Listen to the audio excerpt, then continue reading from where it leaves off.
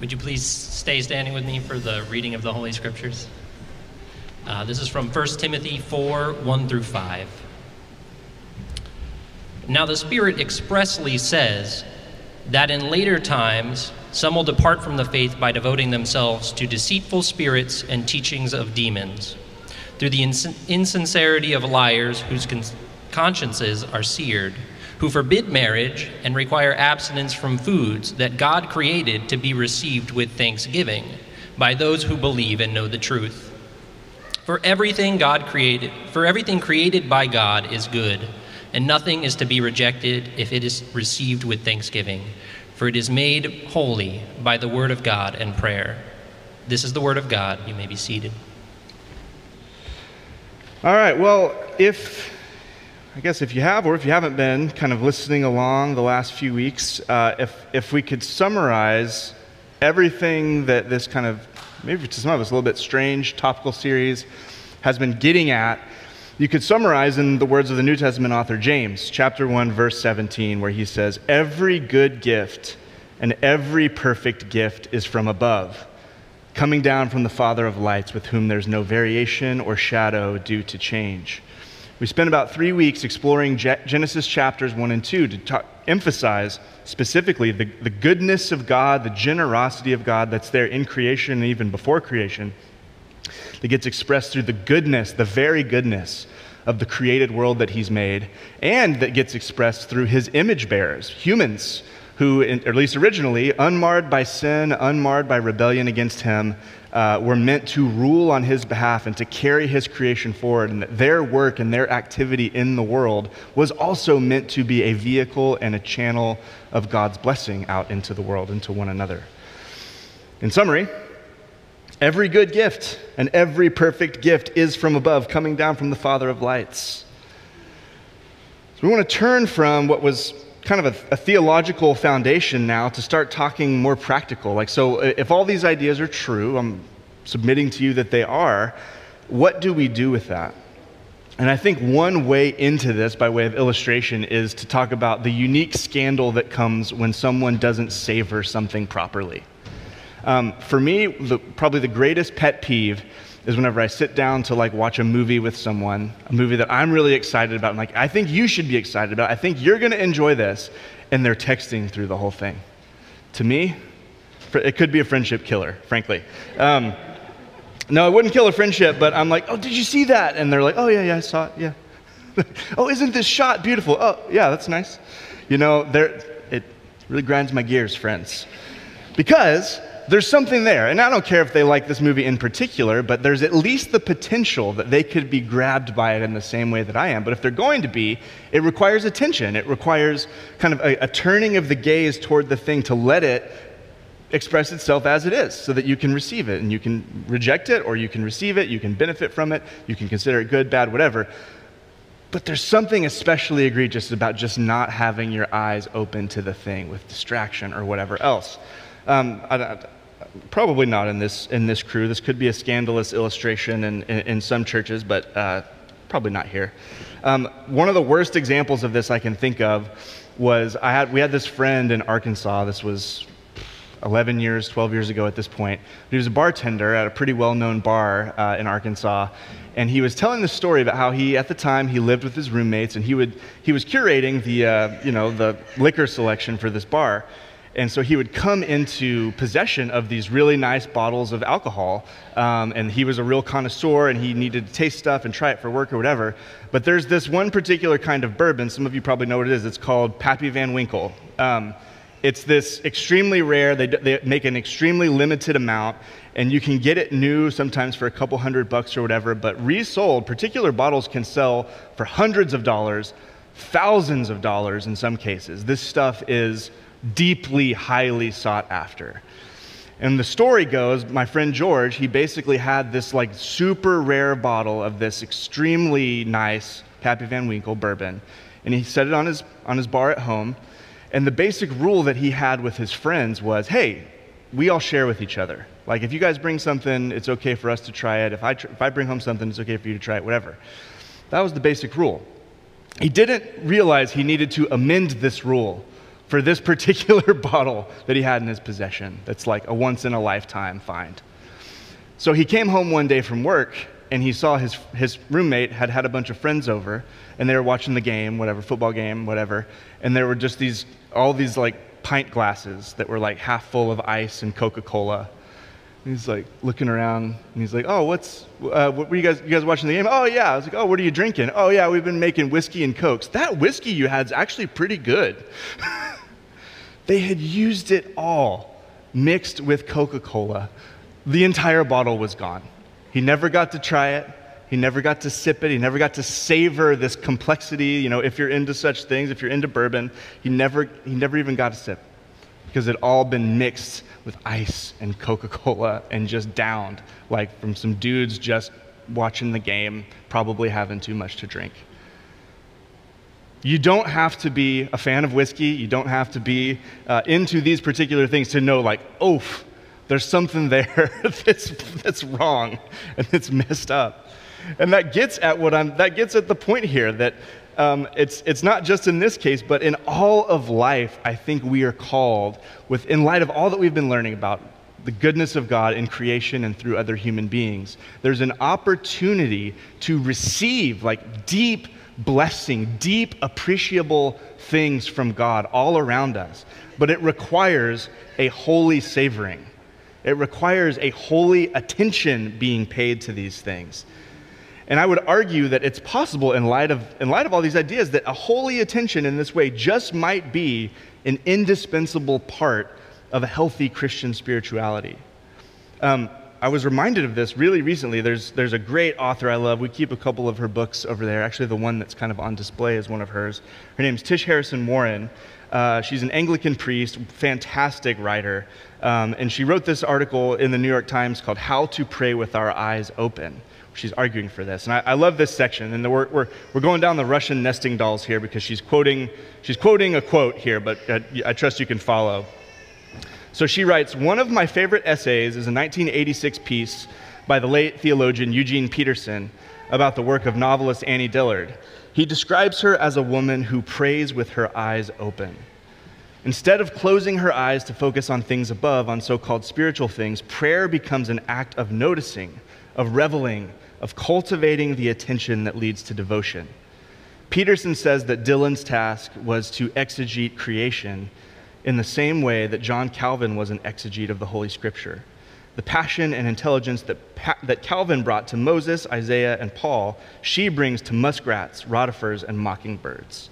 Now, Harrison isn't arguing, Peterson wasn't arguing, I'm not arguing that we throw our Bible out and the sum of our Christian spirituality is just about observing things in nature. I hope that's obvious that that's not what I'm saying. But it's a both and. The Scripture gives us a foundation from which we can turn outward to see the things that God has made, to assess them properly, and then to receive them properly. And we need people like Annie Dillard or like Tish Warren, who are especially gifted at this, at helping us, maybe who aren't this way, to develop this gift of this sort of holy attention. Why?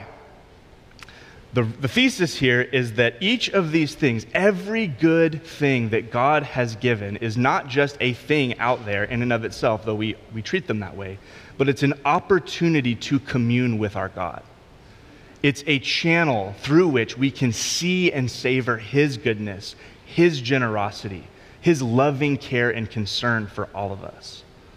That's the point. It's not just, again, to let the things be in and of themselves, though it's right to celebrate them and so forth, but the even deeper matter is to connect with our God, who is the author of these things, the provider of these things. If we miss this skill, we miss opportunities all around us every day to connect with God more and more and more and more than we would otherwise. That's the point. So, let's pray. And then let's jump into that scripture that was just wonderfully read for us. Thank you, Andrew. Father, we need your help. Lord, I desire to develop these kinds of eyes, these kinds of ears, Lord, that can hear and that can see you all around us through the things that you have made and you have given. Lord, not that you are these things, Lord, but that your fingerprints, your graciousness, your generosity, your benevolence is on display, and so many other qualities. Lord, we don't want to be the kinds of Christians who live these bifurcated lives, Lord, between the spiritual things and the spiritual times and the times that are so-called secular, full of other good things, Lord. We want you to be the Lord of all in our hearts and in our minds, the source of every good thing as your scriptures declare you to be. We want to receive these things, Lord. We want to receive you. Help us. We ask this in Jesus' name. Amen. So I'm going to read that passage again. So hear this. This is Paul in the letter to Timothy, 1 Timothy. He's writing to a young pastor who's in ministry. It's like largely a coaching. It's like pastoral coaching. Here's some things you ought to think about, Timothy, and ways you ought to enter into this ministry. And he says this, "Now the Spirit expressly says," okay, so he's obviously quoting some sort of prophecy here. He talks about getting prophetic words from God numerous times, but this is one that seems very, very clear. The Spirit of God, that's the Holy Spirit, expressly. So there was some moment of extreme clarity where the Holy Spirit revealed something to Paul, perhaps to Paul directly or through a prophet or something else. But this word came expressly from the Spirit concerning, what's he say? Later times. And that's basically more or less synonymous with like the last days. And if you have your theology right, we should view the time that we live in as the last days. In the book of Acts, chapter 2, whenever Pentecost happened, the Holy Spirit was poured out in dramatic fashion. Peter stood up to sort of deliver this sermon that kind of explained what was happening and how they should understand it. And he quotes from the prophet Joel, chapter 2, talks about the Spirit being poured out and all the people of God, both slave and free, men and women, young and old. They're having visions and dreams and they're prophesying. And it's like this amazing outpouring of the Holy Spirit through everyone. That's the point. It's through everyone. And he's talking about, and the language he uses is in the last days. So one way we think about the chronology of redemptive history is that when Pentecost happened, the kind of the clicker of the last days began. The timer started. We are not in the, another phrase is the end times. We think about like, oh, what's that going to look like when basically the time just before Jesus returns and the new chapter begins on human history. Yes, that's a discrete time in history, but we can think of what we are in now rightly as the last times before the last, if you will. So anyway, long background to say, what Paul is saying is that in the later times, this prophecy came about the later times, which is the times we're in now. And he's going to confirm that by saying it's happening. So the Spirit expressly says, in later times, some will depart from the faith. Okay? How? Listen to this. By devoting themselves to deceitful spirits and teachings of demons, through the insincerity of liars whose consciences are seared. Okay, so first he's talking about how these false teachings are going to come. It says they're evil spirits and demons who are the source of these teachings. Okay, this is dark stuff. And that tracks with, okay, yeah, that makes sense. People depart the genuine faith for demonic stuff. Yeah, I understand that dynamic. And then he says it comes through people. It comes through people. What's he say? It comes through the insincerity of liars whose consciences are seared. Okay, so there's people who are lying, have seared consciences, broken consciences, stained and damaged consciences, who are delivering these demonic messages. Okay. So what's the message? What's the message? This is where it gets really strange. Here's the message. Who forbid marriage and require abstinence from foods that God created to be received with thanksgiving by those who believe and know the truth. What? That seemed like shockingly mundane.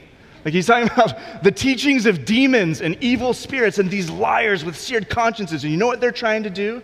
Trying to get you to not get married and thus not have sex and not have family. And they're trying to get you to not eat things, to not eat foods. When I reread this passage this week, the shock came over me like, what?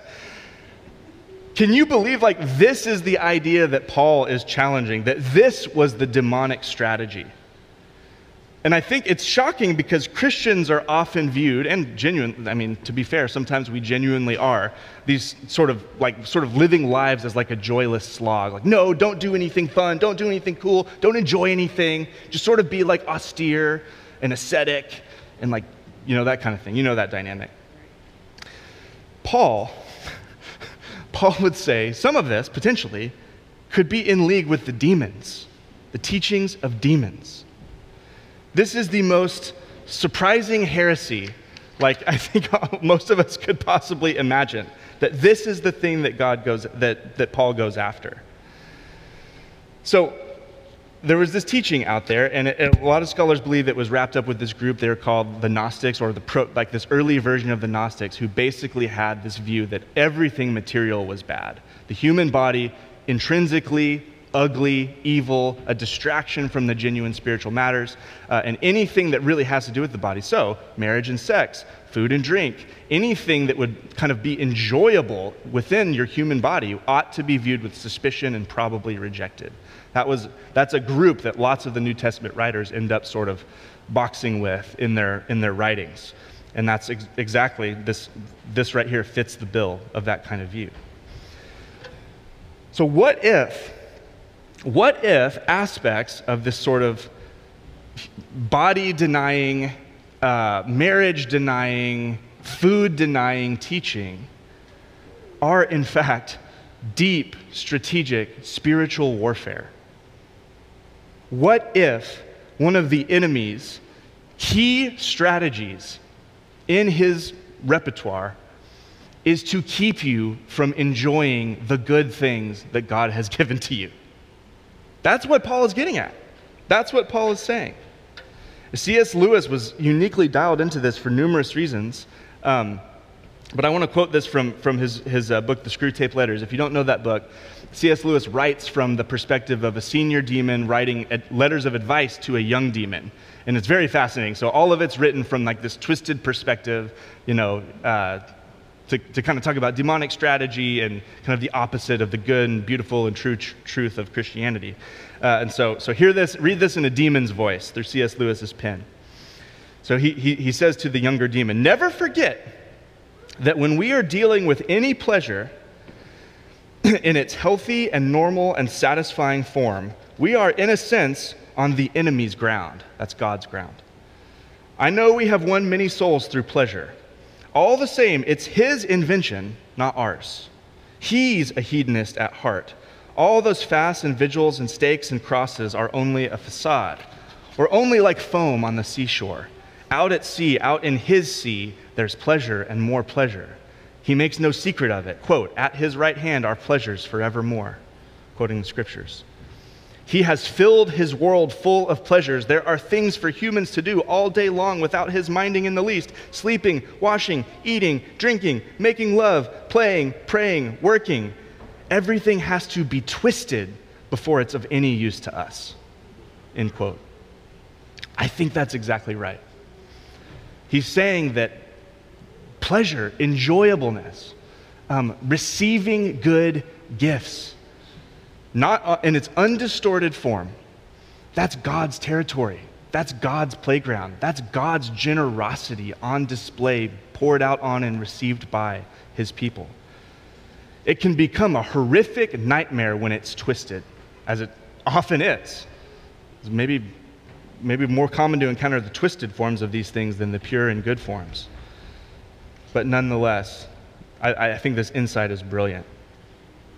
And it's actually true on the flip side that experiencing the good things of God and the good things of God through his image bearers, the good things that humans create as well, can be a key way into the faith for some. C.S. Lewis himself, his conversion is described in the book Surprised by Joy. It's wonderful if you've never read it. It's like a kind of spiritual autobiography. But Lewis basically talks about, he kind of creates this, he uses this word joy in a technical sense to talk about kind of this ineffable sense of like deep satisfaction that points beyond itself to ultimately to God is what he decided. But he talks about in childhood thinking, it's this beautiful, I'm not going to do it justice, but he describes this little memory he talks about as his first instance of encountering this joy, when his brother brought this little like toy garden, like this little tiny little garden he had made like in a box or something that had mosses and little house and little creatures.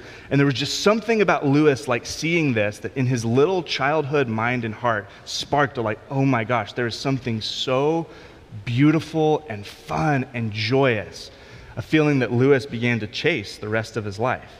He says he found it in his brother's toy garden. He found it in this book called Squirrel Nutkin. I don't even know what that is. A little book that he says instilled with him the idea of autumn and poetry when he was a child as well. But into adulthood, he said he found it again on huge waves of Wagnerian music and Norse and Celtic mythology, which ultimately led him to study such things as a scholar. For Lewis, it was these joys, these moments that raised this question, like for him, that he never had a satisfying answer to until he encountered the God of the Bible, which was, this is pointing to something, but what? This is stirring up this longing in me for a deeper satisfaction that these little satisfactions can point to. What is that? And through a long, sort of tedious process, Lewis ends up finding the Christian God, Jesus himself, the triune God, Father, Son, and Spirit, to be the source of this joy, the one that it's all pointing to. That's why he named his book after this, Surprised by Joy. It's the thing that led him into faith. Praise God. So, Paul describes the teachings of demons as these teachings that would denigrate basically the material, but he mentions specifically marriage and sex and food.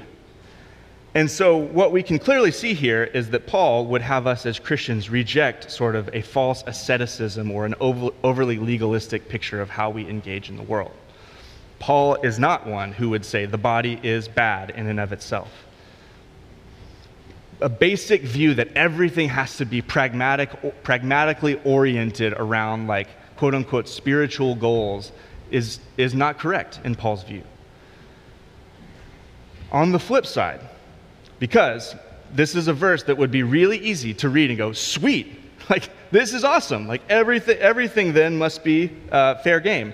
This verse also, as we're going to read on, as he starts talking about how you discern through these things, he would reject a false asceticism and legalism, but he would also reject a false kind of libertinism, an anything goes view, a pure hedonism that's just after pleasure for pleasure's sake, if you will.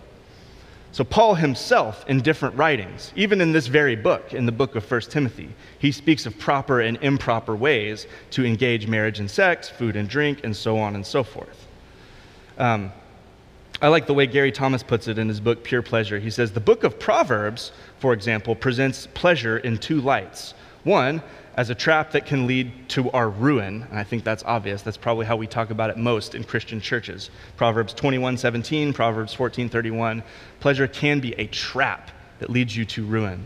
Or as a gift from God that demonstrates his blessing and favor, like Proverbs 10:28. Christians need to understand that there are two ways that pleasure can manifest itself in our lives. We can be mastered by it and destroyed by it, or it can be a channel by which we connect with everything good about our Creator God. Does that make sense? So we just have to acknowledge that. Paul would not deny that. I just want to state that clearly.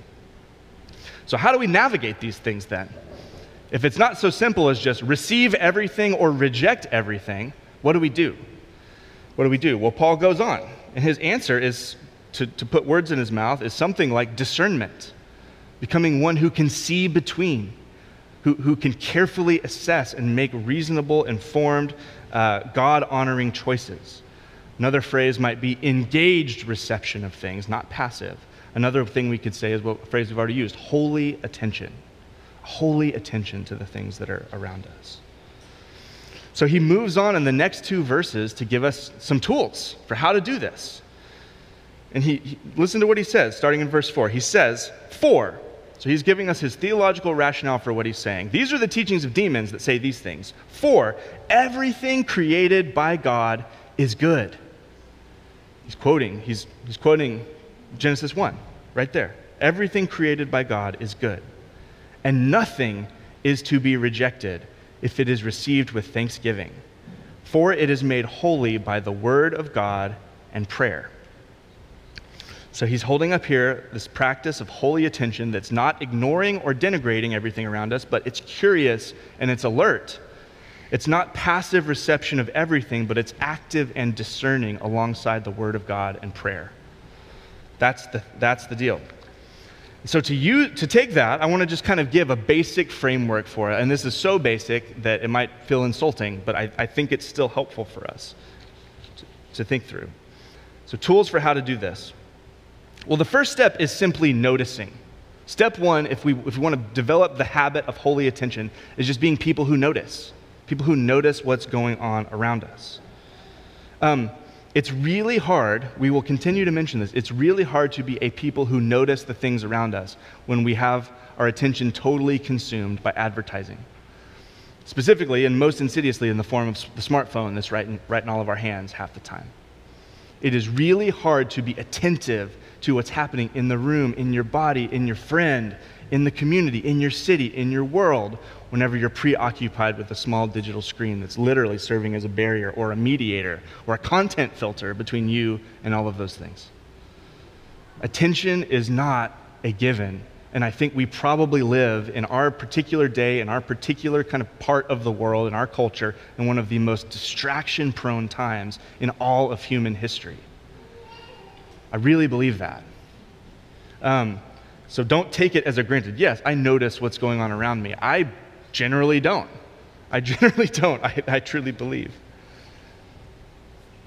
In her book, Liturgy of the Ordinary, Tish Harrison Warren again, she says this. She says, listen to this. The new life into which we are baptized is lived out in days, hours, and minutes. God is forming us into a new people, and the place of that formation is in the small moments of today. Alfred Hitchcock said movies are, quote, life with the dull bits cut out. And we tend to want a Christian life with the dull bits cut out. Yet God made us to spend our days in rest and work and play, taking care of our bodies, our families, our neighborhoods, our homes. What if all these boring parts matter to God? What if days passed in ways that feel small and insignificant to us are weighty with meaning and part of the abundant life that God has for us? It's not just a what if. I think she's exactly right. That is the case. And the only way we can access that sense of significance to the things around us is to start by just noticing what is actually happening around you. Who is around you? What is going on? Where do you find yourself? So eyes to see, noticing. But it's not just noticing. There's also a process of discernment that comes in. And Paul mentions specifically the Bible and prayer. He mentions specifically these experiences being sanctified by the Word of God and by prayer.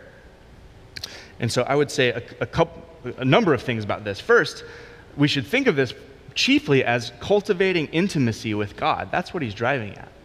The Bible and prayer are tools, probably the two best tools, to cultivate a sense of closeness and intimacy with our loving Father. Scriptures give us the eyes to see the things that matter to God. They help us clue into his heartbeat. They help us come into his values, his way of doing things, his declaration of the good, the beautiful, and the true. Scripture attunes us to the good shepherd's voice. You want to know how God speaks, what kinds of things he cares about. Come to his word that's there for all to read. Savor it, study it, read it, meditate on it, memorize it. Let it dwell richly within you. Not as an end unto itself, but as a means of knowing him, God who inspired it. And then prayer deepens this and makes it a vital connection. Prayer, we express our dependence on him. We actually make space in the day-to-day of our lives to commune with him, to set time aside, to ask him for things, to try to listen to him, to praise him, to worship him, to just confess to him, to empty our hearts before him. There you go. But I like how Warren gets at this idea of praying with your eyes open. There's this quote from G.K. Chesterton. He said this. He says, "You say grace before meals. All right. But I say grace before the play and the opera, and grace before the concert and pantomime, and grace before I open a book, and grace before sketching, painting, swimming, fencing, boxing, walking, playing, dancing, and grace before I dip the pen in the ink. That's good. That's really good. So this sense of what does Scripture have to say about the things around me, more and more learning to discern, like, how does God operate? What is his heart like? How does he think about the things that are around me? And prayer and part of that prayer is asking God to drill these things deeply down into our hearts. And even before you step into the mundane things of life, before you go about sketching, to use Chesterton, that you're bathing that in prayer. God, let me enter this in a way that honors you and glorifies you. Whatever joy there is to be found here, let me find it in a way that points me back to you. May my work here glorify you every step of the way. Love that quote. So that's the basic heart of this. The Word of God and prayer are means by which we come to know the heart of our gracious, giving, loving Father.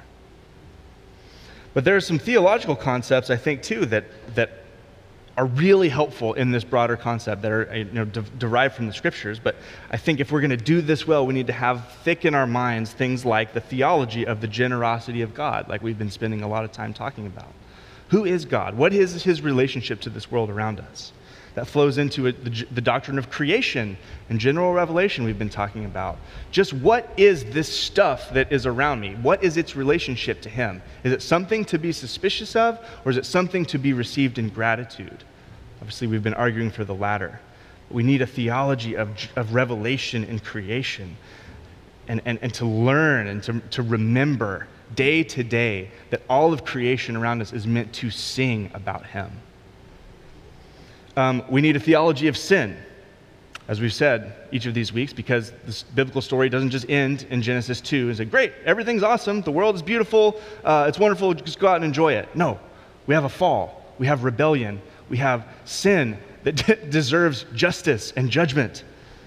We have broken things in the world. We have a marred image of God within us. We have people whose work now, as we go about and fill the earth as we have, that now comes with evil and destruction and abuse and all kinds of evil mixed in.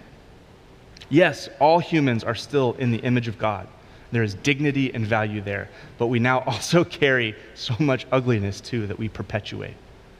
We have to keep that category in mind as well, or else we lose something deeply important. Very practically, a theology of sin leads us in these things to think through from the negative, like there's so many commands in Scripture. Flee from things that cause you to sin.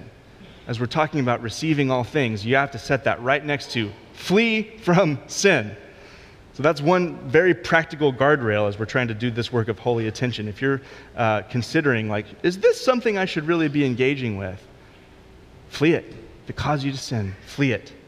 That's what Scripture would declare.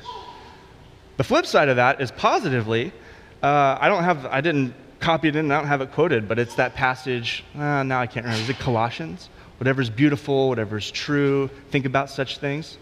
Anybody just want to read that? Do you have that accessible? Is it Philippians? Somebody read it for us. This is sword drill. You won! You won. Finally, brothers, whatever is true, whatever is honorable, whatever is just, whatever is pure, whatever is lovely, whatever is commendable, if there is any excellence, if there is anything worthy of praise, think about these things. Thank you. It's a beautiful verse. If anything is good, anything is true, anything is commendable, think about such things. Fill your minds with those things. Let those things crowd out those things which would, lead you into sin and otherwise. So there's a negative and there's a positive implication of this. Another doctrine we should have readily accessible as we're trying to do this is the doctrine of common grace that we've hinted at in this series. And what that means is God is so gracious. We talk about grace a lot in the context of saving grace. How are people saved? Jesus had to die for our sin to forgive us. That's what the Bible repeatedly declares. We all need his saving. But there's also this other kind of grace. Jesus talks about it in Matthew when he's talking about enemy love, actually.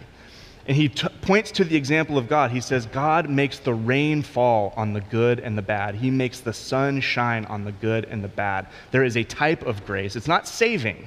It's It's not the same kind that comes through receiving Jesus and what he's done on the cross, but it's a type of grace that he gives to everyone. It's the stuff we've been talking about. He enables everyone, the molecules of your body, to hang together, even if you hate him. He enables you to enjoy the beauty of the warm sun, even if you curse him. He enables you to enjoy the satisfaction of water and quenching your thirst and good food. He enables you with creative gifts even. You know, that's why we don't have to get so caught up like, who's the best, I don't know, jazz guitarist in the world? They better be a Christian. If I'm going to, no, like whoever that is, let's assume they're not a Christian. God, in his grace, enabled them the capacities to do that. And yes, it takes hard work and practice, but without God's fundamental enabling and opportunity and aptitude that he gave them, they would not become the greatest jazz musician in the world. They wouldn't even be able to hold a guitar. The grace of God, like understand this, friends, the grace of God is so deep and pervades everything, even for those who actively curse this God. Wow, this should just expand our sense of his generosity. Now, those people still need his saving grace. They still need the cross of Christ. But he is gracious to them nonetheless in these ways that are deep and significant and rich. So a theology of common grace, maybe one other thing we would say, then this is not exhaustive. These are kind of just off the cusp here, but we also need a theology of the incarnation of Jesus and the resurrection, which does numerous things. Theology of incarnation, that the Son of God, the eternal Son of God, took on human flesh. It does a number of things. First, have you ever thought about what Jesus was doing before his baptism and the start of his public ministry? You ever think about that much? The Bible doesn't say much about it. But Jesus' public ministry was about 3 years, where he was teaching and healing and doing these amazing things. His baptism at the hand of John the Baptist started this period off. A lot of people view that as the time where the Holy Spirit came upon him in bodily form in this fresh and empowering way. So what was going on the 30 years before that? He lived a life. He was a son.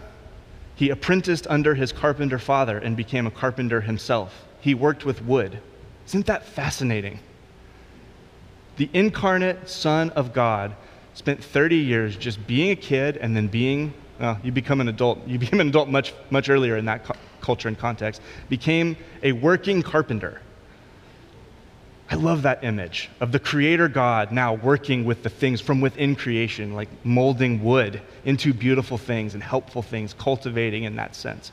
But my point is this: those 30 years, despite not being recorded much in the scriptures, they're full of meaning and significance for us, because it means like if the Son of God honored God, was perfectly sinless, perfectly glorified his God his entire life, and he did it through the ordinary means of just being a family and community member and a carpenter, that means you can too. That means you can too. That means the things in your life that feel so removed and disconnected, they're full of significance.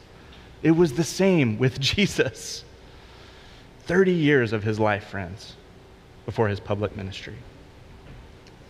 The other thing it reminds us is just the goodness of the material and the human body, and this helps us cut against this Gnostic idea we were talking about, skepticism towards the body and the material world and all such things, because God himself incarnated in a body. That means he values the body.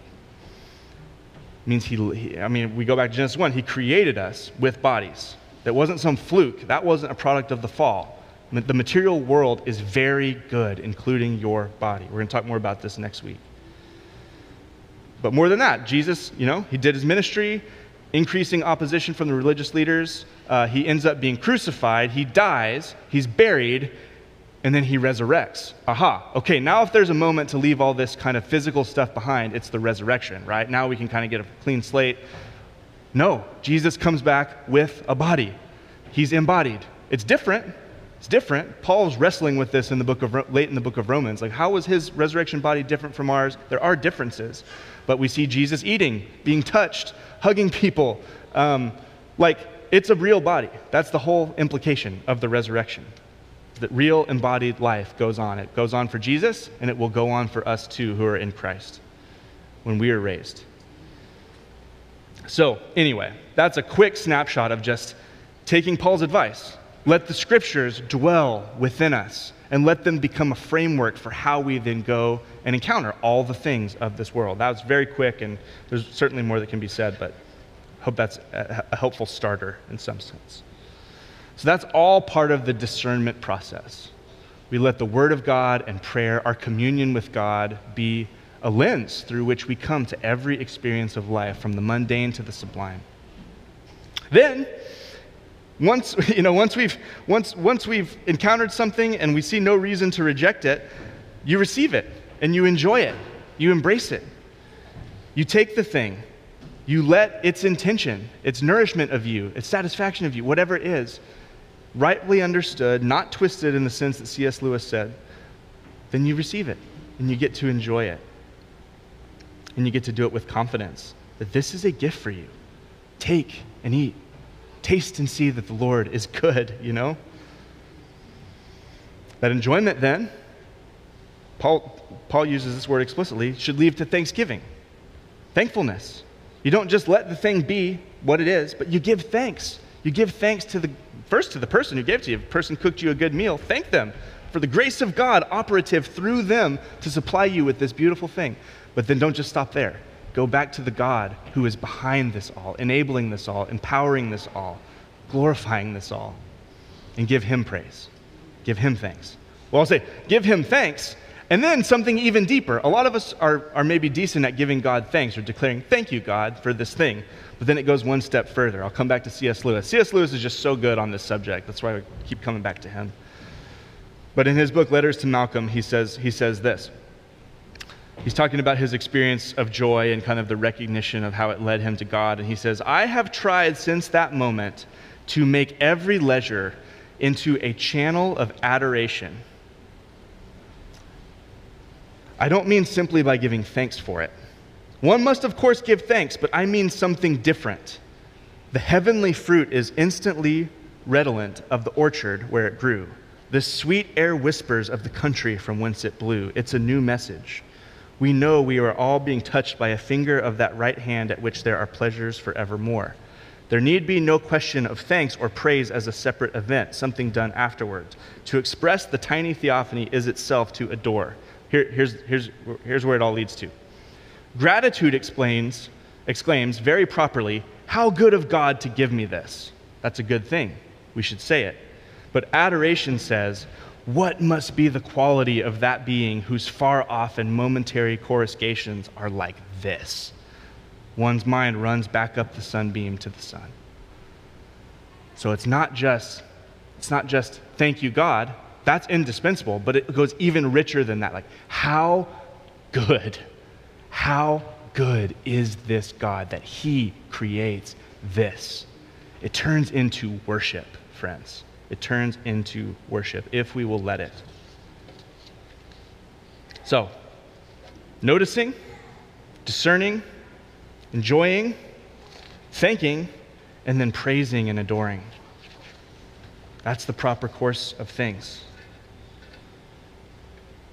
Every good thing, we'll say it again, is a grace. Another word for gift. And that same grace was chiefly expressed, lest we forget, in the sacrifice of the Son of God. How do we know that God really is this gracious God? We see it in creation, of course. We see it all throughout the Scripture, but we see its pinnacle in the fact that God so loved the world that he gave his only Son. He gave his Son to be the propitiation for the sins of the world, that none would perish, but that any could be saved through him by throwing their faith on him, trusting him, receiving him. He's so gracious, friends. He is so gracious. So when we think about the grace of God, we find its pinnacle in Jesus. And at the end of the day, what all of this is meant to lead us to is to see him and to savor him more and more and more.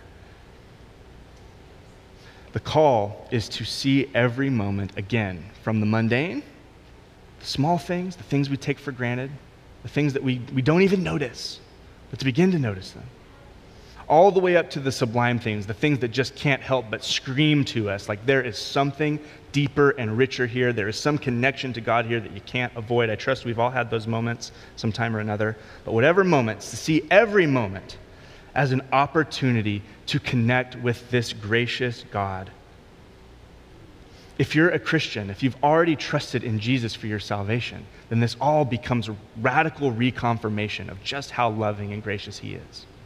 If you're not a Christian, if you've never trusted Jesus, then I want you to consider the idea that there is so much goodness and beauty around you, and that did not come from nowhere.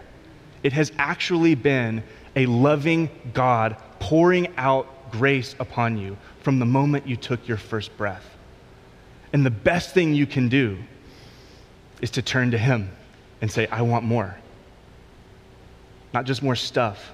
I want you, the giver of these things, the source of these things, the creator of these things, the generous, gracious, self-giving God who has given even more than a beautiful sunset. He's given his very son to bring you home, to bring you close. That's the gospel. That's the gospel, friends. I love this. I think I read this in a couple of books.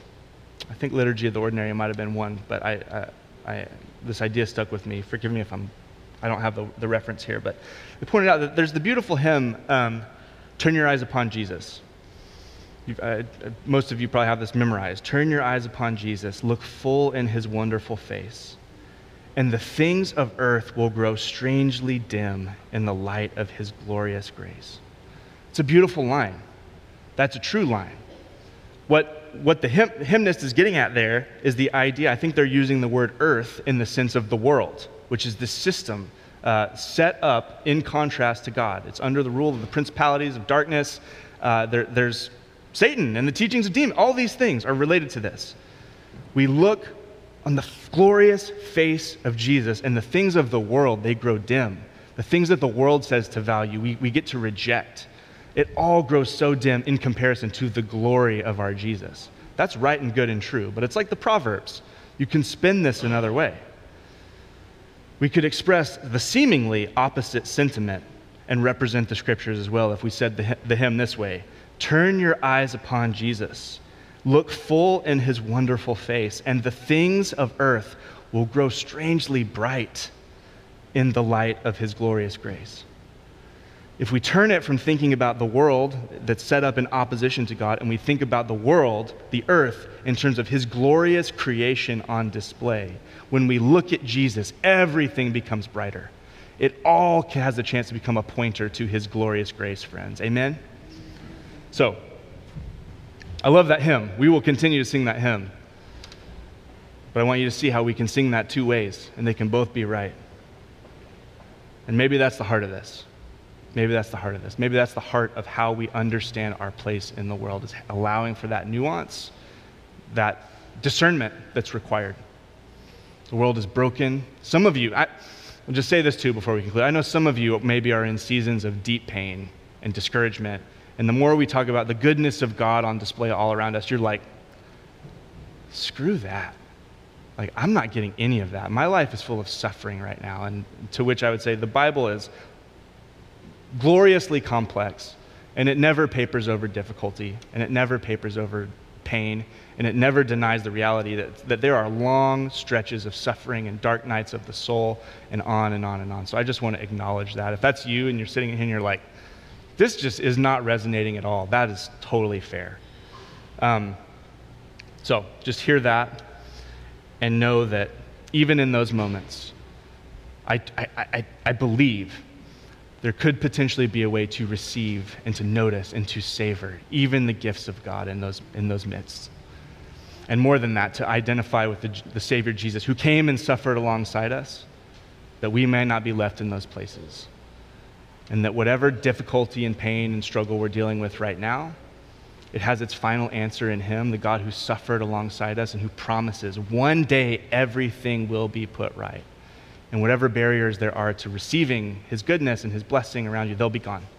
They will be gone through him taking our deepest sufferings into himself and our alienation from God into himself. Amen?